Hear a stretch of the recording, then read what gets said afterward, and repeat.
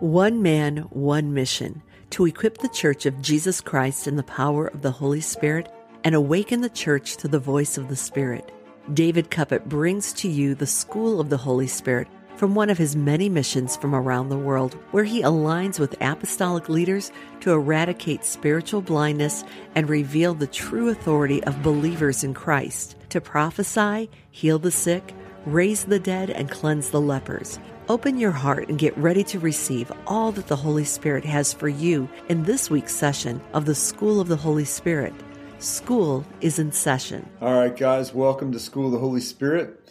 I kind of want to build this week on what we talked about last week. Had a lot of emails and stuff about riding the whale, the white whale covered in eyes, and the concept of, the Lord leading you into the impossible. A lot of religious people, or a lot of people that grew up with a false religious concept of Christianity, don't realize that the goal is not utopia. The goal is not like somehow you achieve a place where there's no turmoil and no strife, none of the worldly stuff.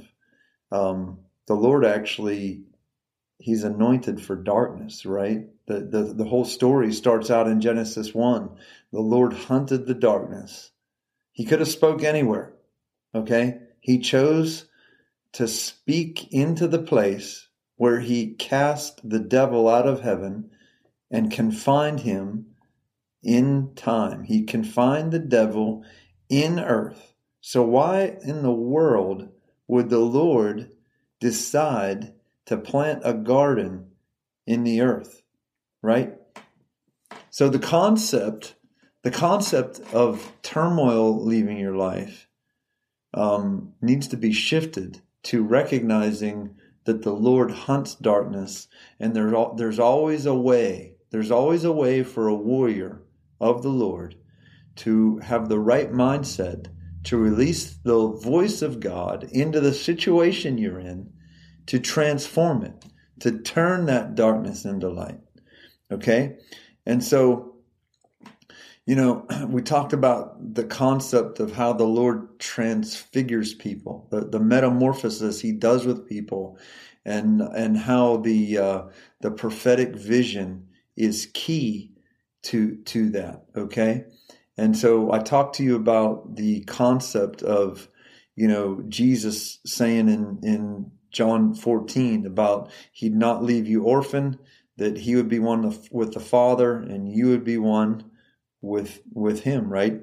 That He would not leave you orphan. He'd come to you, that He would give you His command. And we talked about the word command not being simply the Bible. Actually, the word command is the word telos, right? It's the word, it actually references the vision of the Lord that sees into the future.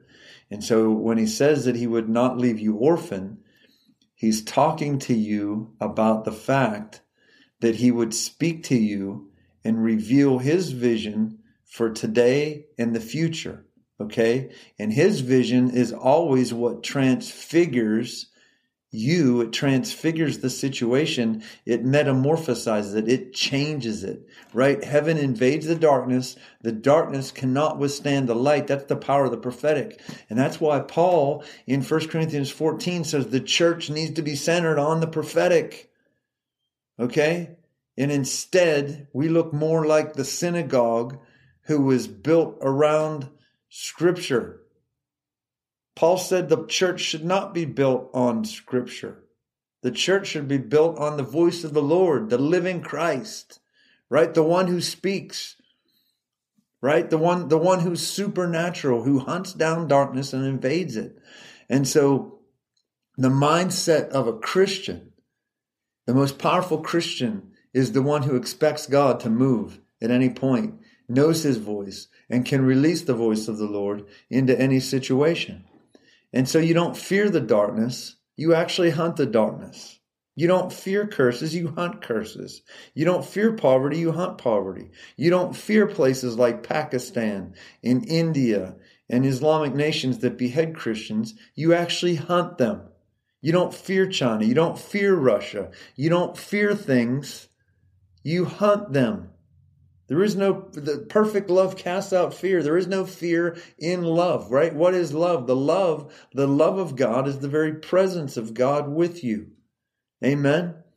And so, the Lord, this concept of telos is always for a reason. It's always to take you, it's always to give you vision, to go into dark places, to shift what appears to be impossible, to actually attack it with the voice of God and to release heaven on earth. Okay? The Lord has literally started to expand my ministry in places that I never even dreamed of. And about 2 months ago, the Lord started to speak to me that He was going to start releasing me into Eastern Europe. And He started to speak to me about nations like Hungary and Slovakia and Germany. And lo and behold, a guy from Germany calls me. Just last week, I get this email. Young guy, mid-20s. Kid's name is Jan. Okay, he messages me. He says, "Hey, I've been listening to all of your podcasts. I've listened to all of them. I've read every one of your books." He goes, "But I don't pray in tongues. I want to be. Can you please meet with me?" So we do a Microsoft Teams call. 15 minutes later, Jan is weeping in the presence of the Lord. He's praying in tongues, and his whole world is getting shaken and transformed. But my point is this: the Lord began to speak to me about Slovakia and Eastern Europe. Okay, the next thing you know, I get this phone call. Do you think that's coincidence, or do you think that's strategic? That the Lord is strategic. Okay, I get a lot of emails. I get a lot of call, people trying to hunt me down, that type of thing. I don't take all of them, but the Lord had not because I don't want to. I don't have the time. But there are strategic connections that the Lord has for all of us. Okay,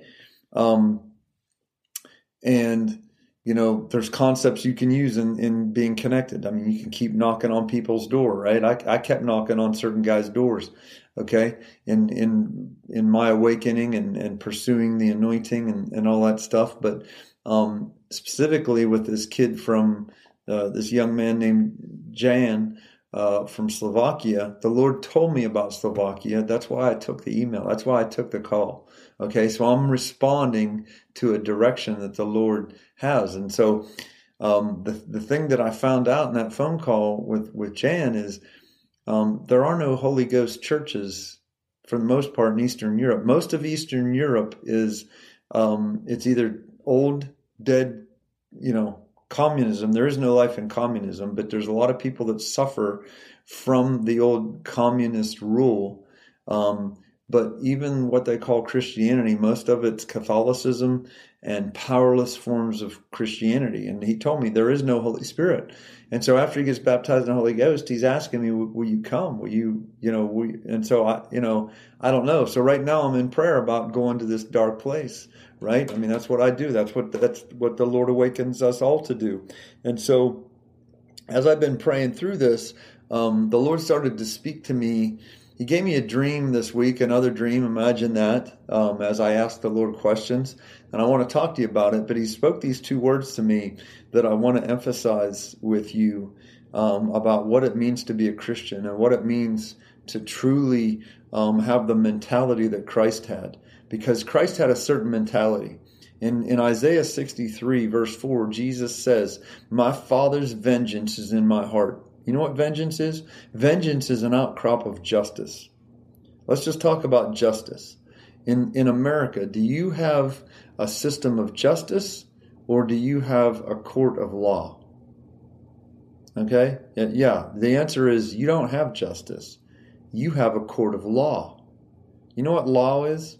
Law is who has the best lawyers, the most expensive lawyers that can twist the rules, that can find the angle that gets you out, or it doesn't function out of justice. Justice is what is right, what is consciously correct versus what is consciously wrong, right? And so when Jesus functioned, when he said, I have vengeance in my heart, his intent was to bring justice to the earth. His intent wasn't, that's why he had such an issue with the Pharisees, the Sadducees, and the lawyers. He said, you're scum. You guys are scum of the earth. You're a false form of an Israelite. You are a false form of a Christian because you try to twist the rules and use the rules to your favor instead of doing what is just. And that's a completely different functionality. Okay, Jesus does what is just. He actually hunts darkness and corrects it. He actually hunts captivity, sets the captive free. He hunts the imprisoned. He hunts the cursed. He hunts them not to condemn people like dead religion does. He actually delivers people. He is their Savior, right? And he's looking to awaken people in the anointing of the Holy Ghost who flow in justice, who bring vengeance against the enemies of God, casting out devils, right? Taking up serpents, healing the sick, doing the supernatural, and delivering people out of darkness, right? The Lord hunts darkness. He hunts not to condemn people for being cursed. He hunts people to deliver them out of the curse. Jesus became the curse so that we could be delivered. We could live in the anointing of the Holy Ghost. Amen? And so having the right mindset, having the right expectation of justice, flowing out of vengeance, like vengeance, picture vengeance, like, picture a real warrior, picture Braveheart, right? They're ready to fight for justice. The people were oppressed and they were willing, they would rather fight and risk dying than they would live under oppression. Okay?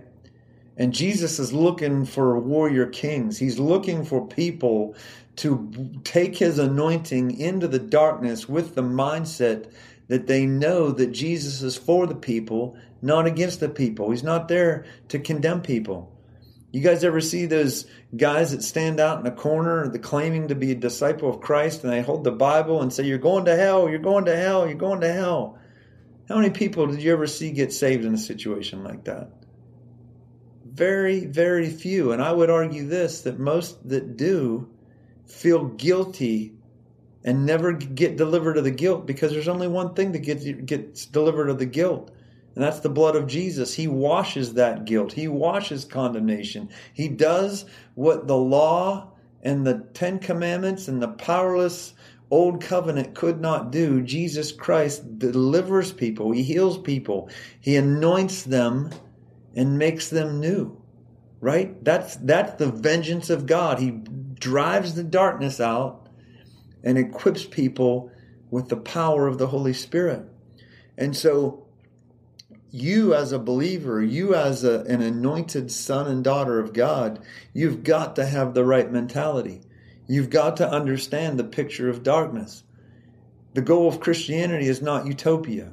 The goal of Christianity is not you one day sitting on a beach with your legs propped up, drinking Mai Tais. Okay? People say, why do you go to India? I say, I don't know. I have a burning thing in my heart. Number one, Jesus told me to go. And they say, well, where do you get the money? I don't know. Half of the money that I go to India with comes out of my own bank account.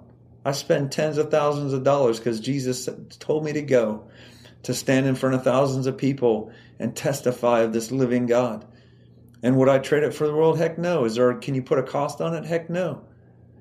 But there is no money aspect to it. I actually take money out of my bank account to go to India, to go to third world countries, to go into the darkness, to the darkest places of the earth.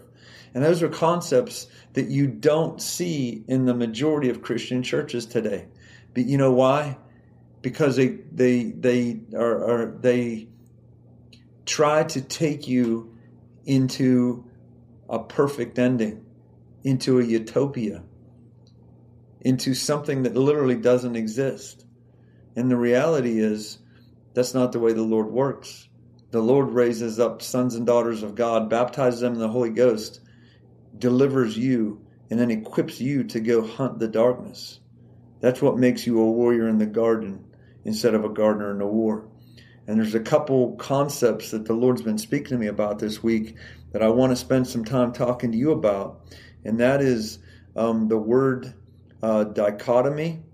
The word dichotomy means a division into two, especially mutually exclusive or contradictory groups or entities. And so it actually divides a situation. In a dichotomy, what appears to be just chaos and something that appears to be one, there's a division. Okay, there's always a division. Okay, and Jesus said this. I think it's Matthew 11. He says, I did not come to bring peace. I came to bring the sword. He goes, within the same household, there will be mother against son, father against, brother, all this division. Well, wait a minute. I thought Jesus was just love. I thought Jesus was just happy to get along. No. When the sword of the Lord, which is his voice, steps into a situation, it divides, it separates. Okay, and that's a very important element that will equip people to go in the darkness, and you have to have the right mindset. You are being sent to deliver. You are being sent to divide false ideals, lies, imprisoning thought processes, demonic powers. Okay, you are dividing them. You are separating them. Jesus said this, if you're not with me, you are against me. Right? So there's actually a division. Okay? In every situation, there's a dichotomy. The other thing is the concept the Lord's been talking to me about is the word paradox. Something that seems to say two opposite things. What do you mean by that? Well, I'm glad you asked. When Jesus went to the desert, people say, oh, you're in the desert. That's a bad place. Well, wait a minute. In Matthew 4, it says that the Holy Ghost led Jesus into the desert. And in the desert, Jesus verified this. As Satan was exposed, Satan was revealed to Jesus. Jesus says, I don't live by bread alone, but I live by the voice. I live by the living voice, the sword of the Lord, and it divides. It allows me to be separated from you, devil. I live by what my Lord is saying, my Father in heaven, the vision of God, what the Spirit of God is saying. His vision is what separates me and divides me from the darkness. So the desert, although it appears, it's a paradox, right? It's an actual paradox, because it is saying two different things. The Spirit of God led Jesus into absolute darkness, barrenness, in the middle of the desert. And Jesus revealed, I live by the voice of God. I don't need your whispering, Satan. I don't need you to offer me the world. I don't need you to give me money. I don't need you to give me anything you have to offer. I live by the vision of God. Okay? And so out of this paradox, it says, when Jesus was done in the desert, when he finished his fight in the desert, it says that he came out of the desert in the power of the Holy Ghost. So was the desert a place of torment? Was the desert a place of, you screwed up, Jesus, so we're sending you to the desert? There's a lot of pastors and preachers out there that say, well, you got to figure out what you did wrong to get into the desert so we can get you out. That's a lie from the devil.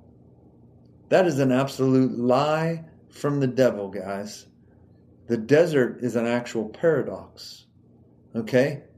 Out of the desert, Jesus came in the power of the Holy Ghost. He shook up the world for 3 years. He released the power of heaven on earth, right? He drove out demons. He heals the sick. He does the supernatural. He did not do that before the desert. So was the desert a bad place? Or was the desert a place of awakening? It's a paradox, a dichotomy, a place of division, a place of being separated. A lot of you in recent years, or even right now, many of you are in a desert and you're wondering what you did wrong to get there. And I'm here to tell you, you didn't do anything wrong. The Lord is actually using that place as a dichotomy. He's using it as a paradox. And you're going to come out of the desert in the power of the Holy Ghost. Think of the cross. It's a place of death. The cross is a place of actual death, right? Death. But in death, the Holy Ghost, when Jesus was resurrected by the Holy Ghost, Jesus gave that one thing that resurrected him, the power of the Holy Ghost. He said, stay in this city. I'm going to send the power of the Holy Ghost upon you. So what is the cross? It's a dichotomy and it's a paradox. It both divides and separates and is actually a place of death of sin and a resurrection of life, right? And so God is the God of the impossible. He prophesies to virgins. He prophesied to the Virgin Mary. He overshadowed Mary, right? And he says, you're going to give life. You're going to give birth to the Son of God, right? He spoke to Elisha in front of a 1,000,000-man army. You're going to defeat the 1,000,000-man army. He told David to kill a giant, right? Was that valley where he faced the giant? Was it a place of, what was it? Did he do something wrong to have to fight a huge enemy?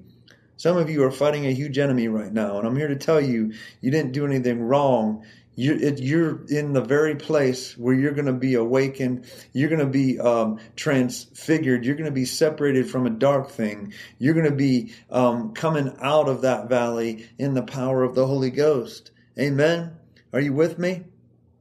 And so this concept of dichotomy and paradox is so important for you as a believer, as somebody who is truly anointed in the power of the prophetic, because the prophetic always is fighting darkness. The prophetic is always fighting limitation. The prophetic is always fighting the lie that imprisons the person in the current state, because the Lord is releasing the telos, the command, the vision of God to take that person into the future, the destiny that the Lord has for that person, right? You can receive a dream and a vision right now, and tomorrow you wake up under a different anointing, completely different than you were today. Okay? That's how powerful a transformation is. That's how powerful the metamorphosis of God is, right? The transfiguration. That's what the prophetic is. Okay? The ability to transform a situation. So why in the world would you fear darkness? Why in the world would you fear anything, knowing that it only takes one vision, one dream? When I go to a church, where I go to a city for a weekend, and I prophesy over hundreds of people in a weekend. I prophesy sometimes, 12, 15, 18 hours in a weekend over people. Hundreds of people's lives are changed, not because of me being present, but because of a mentality of carrying the anointing of the Holy Ghost and having such a trust in the vision of the Lord that when I speak it, demons come out of people. There's an impartation. People weep. People are literally changed. Okay? There's a metamorphosis before my eyes. And you may say, well, that's a little arrogant. That's true. That's the true prophetic anointing. Okay? And so there's many of you right now listening to me. And listen, you don't listen to my stuff if there's not a prophetic calling upon your life. People that are not prophetic cannot listen to my stuff. I am on the far end of the spectrum of the supernatural, and it draws people who are fighters. It draws people who are tired of being defeated and under curses and spells and limited and poverty. They're tired of the world eating them up. What I preach and what I minister and what I carry is a supernatural thing. And it's not for the faint of heart. It's not for people who are just along for the ride. It's not for people who just want to come and sit in a pew on Sunday. Okay? If I haven't offended you already, I probably will. But if you keep listening to my stuff, there is no place for pew sitters. There is no place for people sitting on the sidelines. Jesus awakens people to become warriors because there's a call of God on every person's life.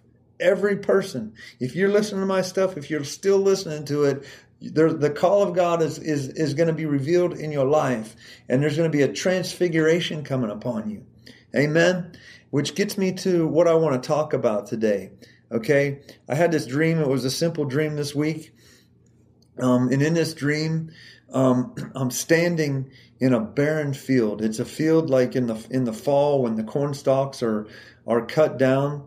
And I'm in this field, and I'm sitting on a tractor, and there's a plow. Okay. There's a plow connected to the tractor. And I go to start the engine because I have to plow the field. It's fall. I have to plow the field and get it ready for planting in the spring. Okay? And so I turn the key and nothing happens. I turn the key and nothing happens. And off in the distance, I see Jesus coming toward me. Okay? Jesus has under his arm what he starts talking to me about, the altar of incense. And I said, "What are you carrying?" He says, "The altar of incense." I said, "Well, my tractor won't start." He goes, I have the solution for that. And so he takes the altar of incense and puts it in the compartment under the tractor where the engine's supposed to be. And he says, "This is the most powerful engine on earth." And he says, "Try it now." I turn the key, and boom, this tractor fires up. It's humming, baby. And he goes, "Wait a minute." He goes, "You're entering a season of continual harvest." And he goes back to the plow, and he puts the plow all the way down. He reaches the blade all the way. He adjusts the blade so that's as far down as the blade will reach into the ground. And he said, "Let her rip." And when I started to leave my foot off the clutch and the tractor kicked in, the plow starts turning up soil. And what happens when the soil turns up, our people start coming out of the barren field. Okay? The barren field is producing people. And when they come out of the ground, they have this banner down around their shoulder, and it says the spirit of prophecy. And man, I'm telling you what, I woke up out of that dream. The hair in my arms is standing up. It's standing up on me right now because this is my dream. This is my dream. 10 years ago, the Lord told me that I would have a prophetic school that will produce a prophetic anointing that would be supernatural. And this dream goes hand in hand with what I do, with where I go and what I do to equip people. And the Lord, the Lord started to speak to me about the power of the altar. A lot of you have been baptized in the Holy Ghost, but there's a lot of people that forego the power of the altar of incense. Okay? Why would the Lord put me in a barren field with a tractor that won't start and make sure that I'm aware of the power of the altar of incense? What is the power of the altar of incense? Okay? The altar of incense was stationed in the tabernacle of Moses. There were three things in the holy place, which, the holy place was the room in front of the veil before you got into the Holy of Holies, where the Lord sat on the mercy seat that was upon the Ark of the Covenant, right? Okay? And so the three things in the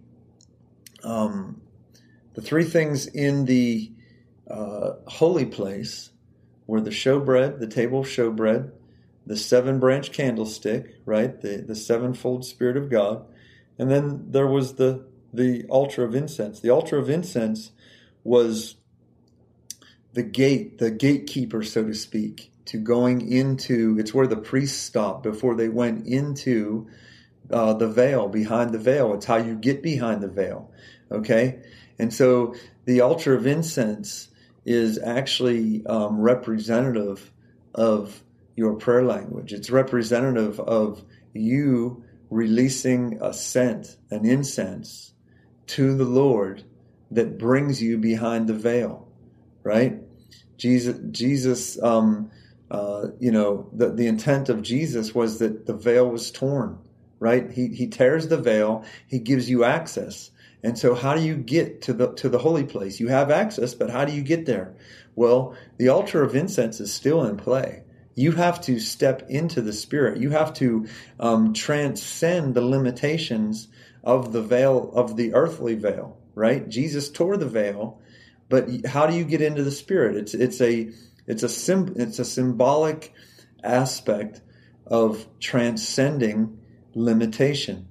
Okay, you are bound in an earthly vessel, right? Your body is an earthly vessel.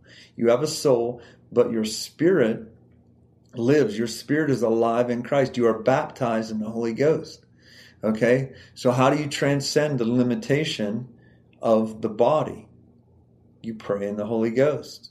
Okay, the altar of incense is a transcending power. It is a breakthrough power. It is a power that the Lord equips you with to break through. Right? If you fall on your knees right now, you begin to pray in the Holy Ghost. Some of you have done this so much, within 30 seconds, you are behind the veil. You are in the presence of God. Some of you, it takes 20 minutes. Some of you, it takes 40 minutes. New believers, it may take longer. But whenever you pray enough, you break down that wall, right? Jesus broke down the middle wall separation, but your body is a limiting factor in how quick that you get into the presence, into the anointing, so to speak, of the Holy Ghost. Okay, people say, well, how do you see vision so often? How did you learn to prophesy?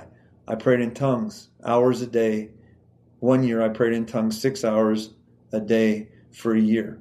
Okay, I pray in tongues because tongues is supernatural. Tongues is the engine that pulls the tractor. And the Lord was signaling to me in this dream that there's going to be instant reproduction. There's going to be people that are a product of the prayer, a product of the years of intercession, a product of the years of plowing.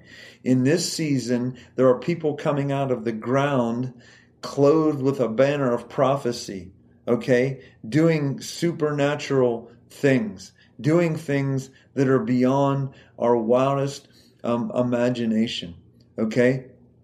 Things that cannot things that are beyond your comprehension because they're prophetic, okay? They are the product of the spirit of prophecy, right? Where does the Lord talk about the spirit of prophecy? He talks a lot about it in the book of Revelation. In Revelation 19, it says that Jesus Christ is the spirit of prophecy. The testimony of Jesus is the spirit of prophecy. So to testify of Jesus, the prophetic actually breaks down the middle wall, right? So what happens when I prophesy to people? When I prophesy to people, why do they weep? Why do they cry? Why do supernatural things? Why do demons come out of people? Why? Because it transcends the limit of the earthly body. Okay, it literally breaks through the limitation of the earthbound person. Okay, it breaks through, touches their spirit, and their spirit is made alive. Their spirit weeps. Their spirit is crying out right now, even though people don't know about it. They're crying out for the prophetic. They're crying out to hear the voice of God. There's a son and daughter locked inside of people, walking up and down the streets all around you, waiting for you to prophesy to them. Okay, waiting for you to actually speak the life of God into them, to break them out of their limitation. That's the power of the prophetic. Okay? And in the context, it's a dichotomy. It's a paradox. You know, why? Because it's a war. You're in a war, okay? So Jesus Christ paints this picture. In Revelation 19, verse 11 to 15, it says, Jesus Christ is riding a white horse. His eyes are blazing of fire, right? He's clothed with a robe dipped in blood. On his thigh is written his name, the Word of God. He is the Word. He is the one who speaks out of heaven. He himself testifies to people when he steps into the room as you prophesy, and they weep and cry because that's Christ present in the room. Not because you're prophesying or you're this great prophetic guy. It's because Jesus is on his horse coming out of heaven, stepping into the room. Right? And it goes on in verse 15, it says, in righteousness he judges and makes war. What's happening when you prophesy? You're bringing judgment against the darkness. You're breaking down the wall, everything that separates the person from the presence of the Lord, and you're releasing his justice. The vengeance of God is coming into the person's life, and you're literally releasing the realm of heaven upon people who've never experienced it before. Okay? That's supernatural. That's something that it's unexplainable. But once you endure your season of praying in the Holy Ghost, there's something that switches in a person. The Lord actually, I don't even know how to say this. He rewards you. There is victory at the end of your prayer, at the season of prayer life, where suddenly visions begin to flow like water. It's like going into the cupboard and choosing what you want. You get to see visions and have dreams, and things just happen, right? There was no way 17 years ago when I was first baptized in the Holy Ghost to be able to dream dreams and have visions like this. But it's a maturing process. And so what's the Lord saying to me in this situation with this dream? Okay. Number one, the reminder with you guys is to pray, right? The altar of incense is about prayer. The altar of incense is about the engine that literally produces the supernatural.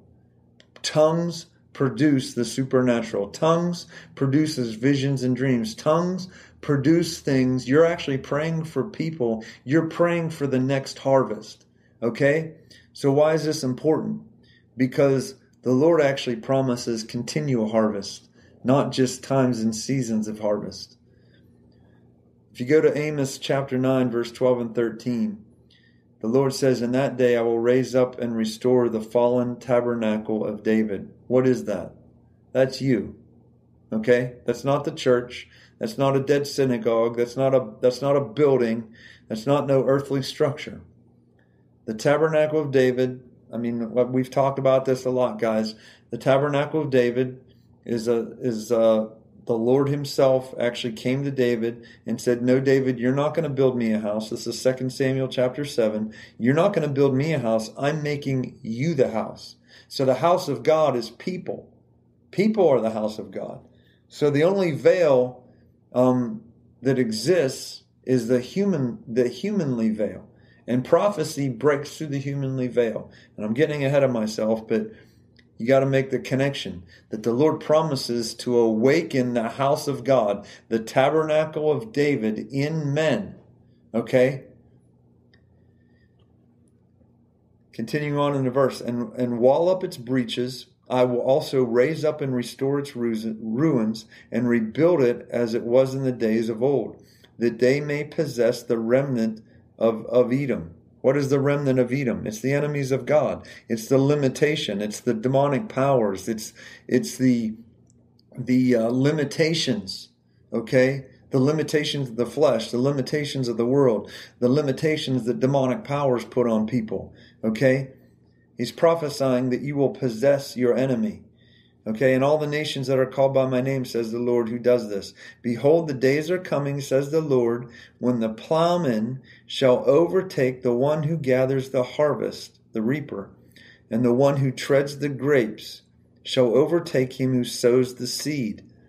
For the harvest continues until planting time. What's the Lord prophesying here? He's prophesying that the plowman shall overtake the reaper, a continual harvest. What's the Lord speaking to me in my life? That there will be a continual harvest. That although the field appears barren, listen to me, guys. We're getting prophetic now. Although the field appears barren before you, the Lord is saying that if you put the engine in your tractor and you dig deep the plow into its deepest, you will produce fruit. You will produce something, even though on the surface the field looks like there's no life in it, there's no barrenness in it. The Lord is saying that He carries the altar of incense. He carries the ability to equip you to pray, the ultimate engine, this gift of tongues, to be able to produce a harvest. Okay? People coming out of the ground prophesying. Do you ever see somebody come out of the ground prophesying? I've told a lot of stories, but I had this guy. I think I told this story before. I'm going to tell it again though. I had this guy named Justin in El Dorado, Arkansas. He gets baptized in the Holy Ghost, and his girlfriend, they get whacked. I mean, talking like totally filled with the Holy Ghost. They're on fire. They're shaking. It's happened on a Friday night. And the next morning, I was doing an all-day prophetic class. We had like 40, 50 people that the pastor had organized, people that were chasing the Lord, that none of them prayed in tongues. None of them were filled with the Holy Spirit, but they wanted it. And so the pastor organized this all-day Saturday class. We had like 3 sessions. And the intent was that by the end of the night, that they were all going to be prophesying. Okay? And so I'm talking about the Holy Spirit, and all of a sudden, in the back of the room, Justin says, I just had a vision. I said, what was it? And again, this guy just got baptized in the Holy Ghost the night before. And so I'm talking about the Holy Spirit. I'm talking about visions and dreams, okay? And this kid, Justin, he jumps up and he says, I had a vision of this guy in the front row that when I laid my hand on him, that he would be filled with the Holy Ghost. And he'd pray in tongues. And I asked the guy in the front row, I said, do you know anything about the Holy Spirit? You ever been filled with the Holy Spirit? He goes, nope. I just came in off the street. He's actually smelled of alcohol. He had alcohol in his breath. Okay? I said, come here, Justin. Justin lays his hand on this guy. I coached him on what to pray. All of a sudden, the guy in the front row starts praying in tongues, shaking like a leaf, falls to the ground, gets up sober and in his right mind. And he goes, I just had a vision. I said, of what? And the guy, he says, I had a vision of the clerk down at the local gas station. She needs to get saved. She needs Jesus. And so he literally, I send a guy with him. He runs down the street. They come back a half hour later. The story was that he stood in line, got up to the counter, told the girl that the Lord sent him down here, that she needed Jesus. She fell face down on the counter, started crying in the middle of the store. She's shaken in the presence of the Lord, gives her life to Jesus. Okay? Now that all happened from a guy who was just baptized in the Holy Ghost, sees his first vision. The first vision he ever sees, gets a drunk guy baptized in the Holy Ghost, sobers this guy in his right mind, who then goes down and leads a person to Christ. How does that happen? That's called continual harvest.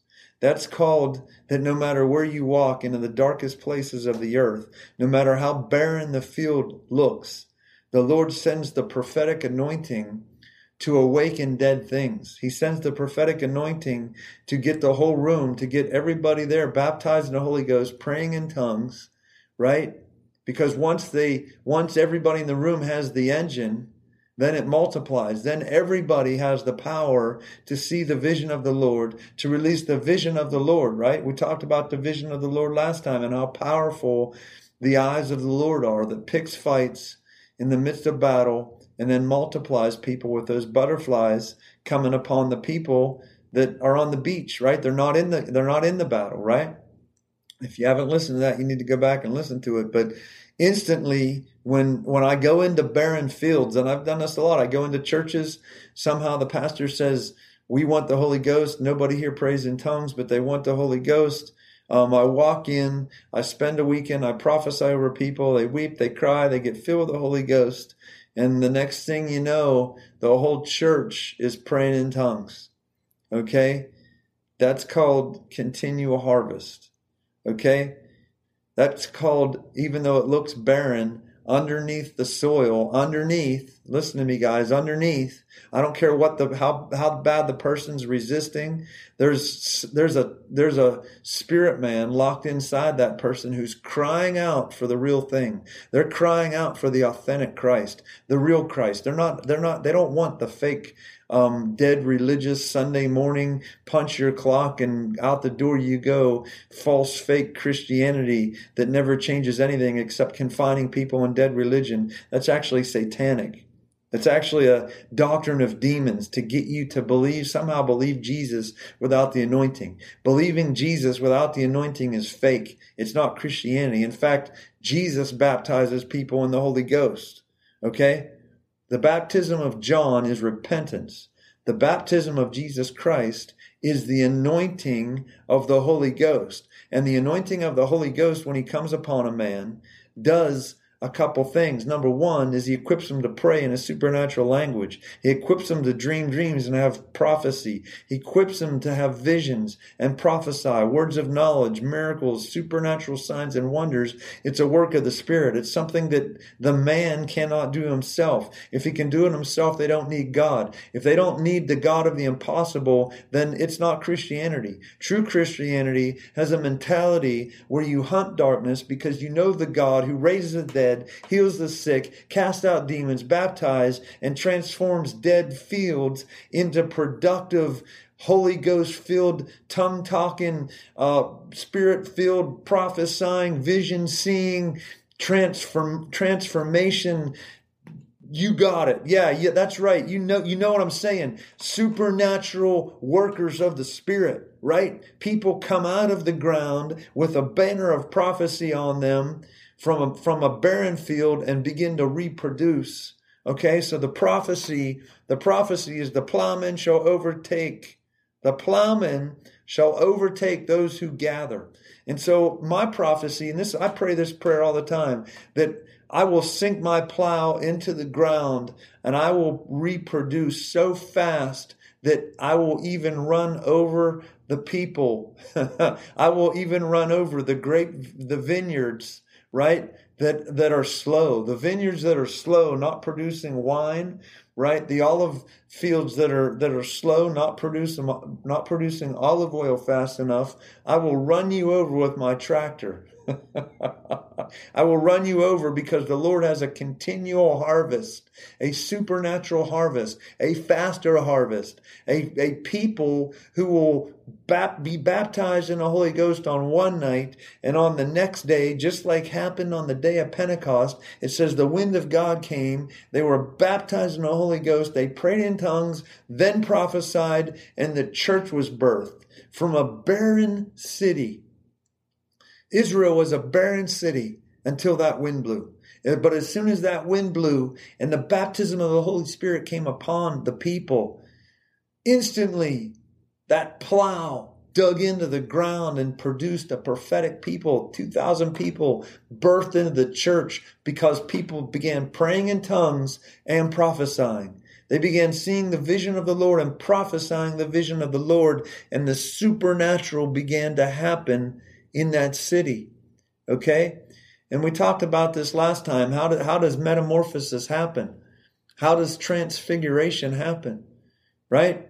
It's because of the anointing. We talked last time about the chronological sequence of Matthew 16. And the next step was Mark 9. Matthew 16 is where Jesus was walking into one of the most demonized places on earth. It's where Caesarea Philippi, they worship the Greek god Pan, right? They sacrifice children into this huge open pit, into this natural hole. They called it the devil's cave or the devil's mouth. They sacrificed children in this place. And Jesus took the disciples into the darkest place of the earth, and he asked them a pointed question. He says, "Who do men say that I am?" And they said, "Well, they think this and they say that." And he says, "No, I didn't ask you about what they think of me, or what they think I am, this Jesus. I want to know what you think." And Peter had a revelation. He didn't say anything else that man said.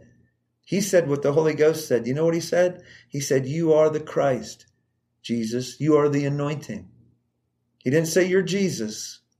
He said you're the anointing. You are Jesus Christ.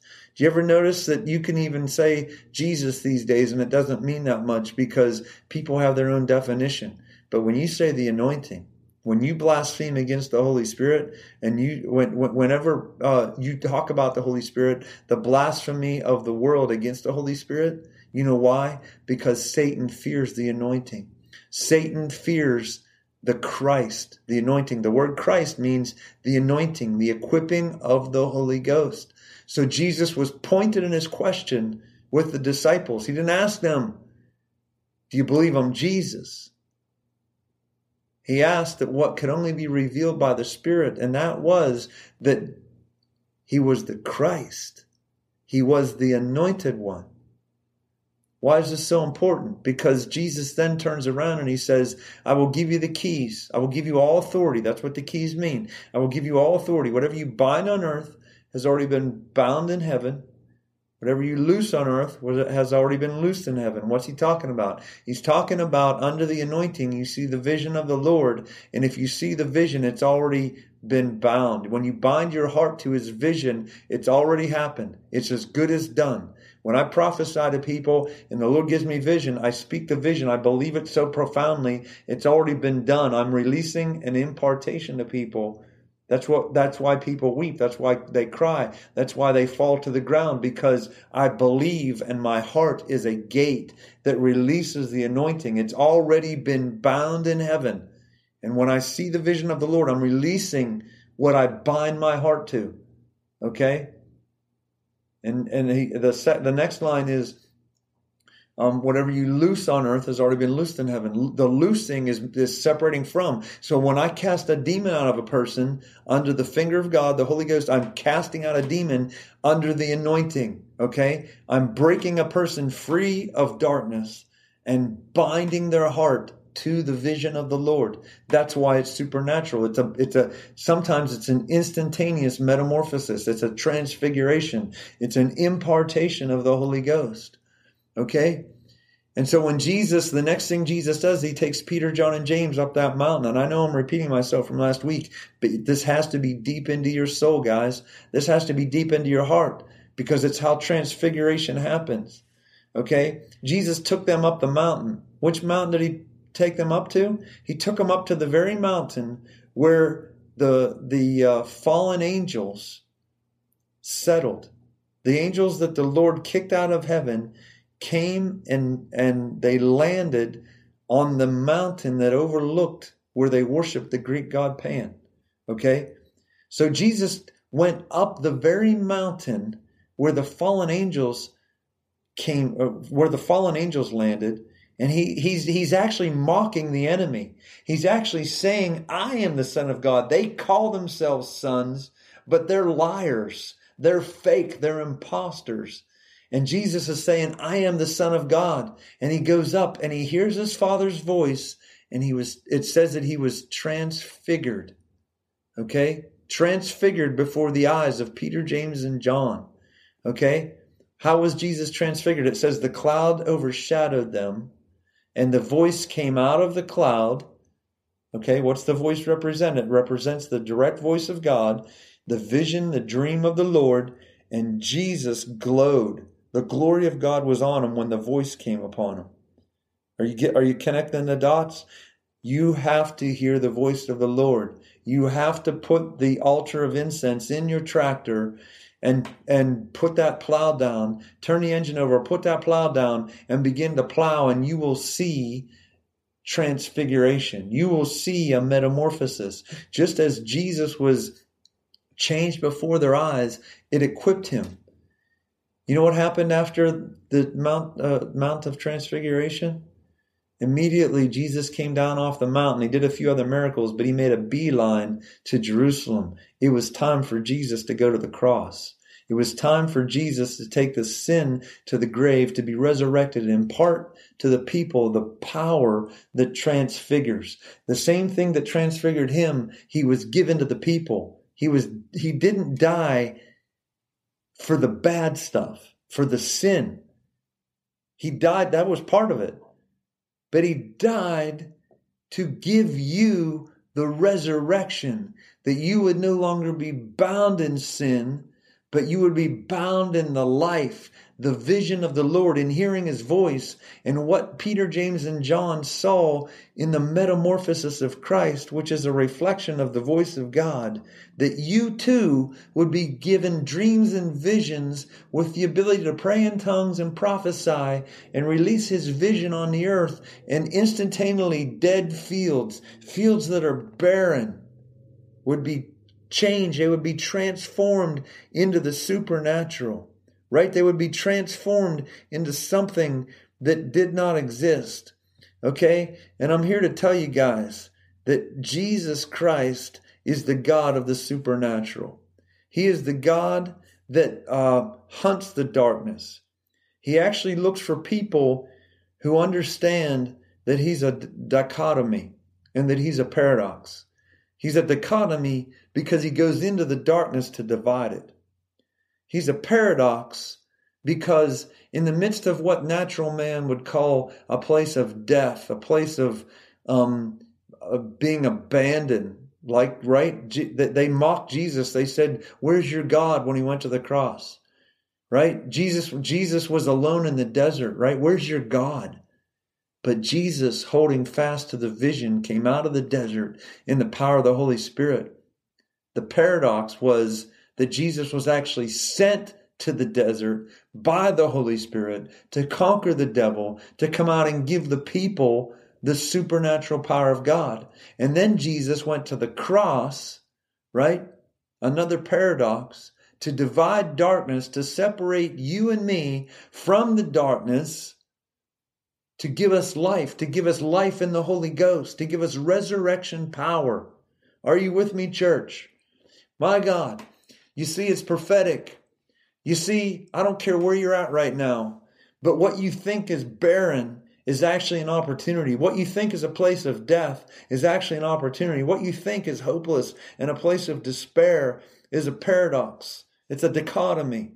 It's a place of dividing the light from the darkness. It's a place of victory where there is no possibility of victory, because Jesus Christ is the God of the impossible. He's the God that causes a baby to appear in a woman's belly. He's the God that heals the sick. He's the God that raises the dead. He's the God that plants a seed in your heart and says, one day you're going to run a business. One day you're going to run a school. One day you're going to heal people with your hands. One day you're going to preach. One day you're going to prophesy. One day I'm calling you to another nation. One day. You see, that's the power of a mind that expects Jesus Christ in the midst of absolute impossibility. He is the God of the impossible. And I decree over you that your field is not barren, but it's about to produce something, right? It's about to produce, because the plowman overtakes the reaper. In the world of Jesus Christ, the plowman overtakes the reaper. And just as the Lord was prophesying over me, that I'm putting a new engine in you. I'm putting a new engine in you this season, and you are going to reproduce people prophesying at a faster rate. You're going to reproduce. You're going to go into, I'm sending you to what appears to be a barren field. Come on, guys. I'm sending you to what appears to be a barren field. And there's going to, as the plow flows through the soil, there's going to be hundreds of people lined up, row after row after row after row, who will pray in tongues and prophesy.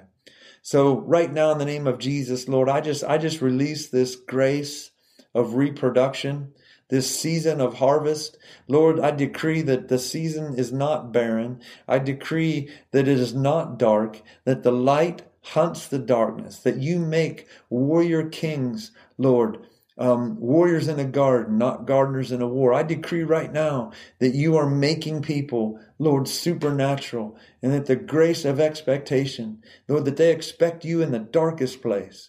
I pray, Lord, that they expect you in the darkest place. And people have never had a dream or a vision, Lord. I pray right now that you would awaken the dream and the vision of the Lord to come upon them right now. Lord, baptize them in power in the name of Jesus.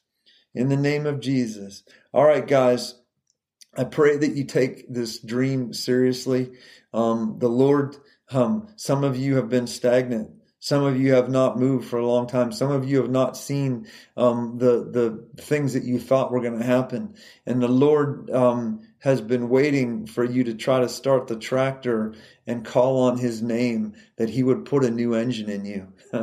So, Lord, right now, every person that's been hesitant in prayer, every person, Lord, that has even been barren in prayer, that has tried to be a Christian without a motor, Lord, I pray for every person who's never been baptized in the Holy Ghost to have their motor installed right now in the name of Jesus. I pray, Lord, for the motor of the Holy Ghost, for the gift of tongues and every gift that flows out of the gift of tongues, prophecy, words of knowledge, wisdom, faith, the working of miracles, tongues, interpretation of tongues. Lord, wisdom, Lord, let all those gifts come upon the people right now in the name of Jesus. Lord, let the gift of tongues be activated right now. Lord, on the count of 3. Come on, 1, 2, 3. Begin to pray with me, guys. Shialabosinde, brendede, bravaro, basse, pede, endele, bravaro dende, brando bonde, brea raba, tielelele bese preba, kerende beshia.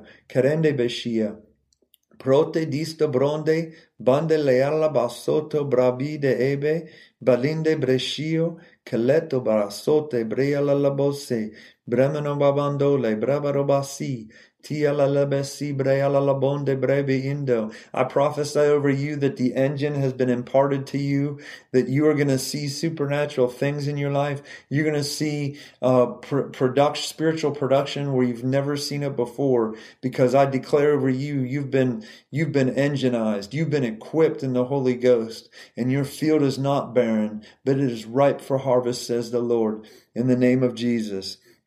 All right, guys, have a great week. Find somebody to pray for, find somebody to prophesy to, find somebody to witness the real Jesus. And keep sending me those testimonies, keep sending me questions. I enjoy those questions. They actually spur me. And until we talk again, pray in the Holy Ghost. Amen. Thank you for joining this week's episode of the School of the Holy Spirit.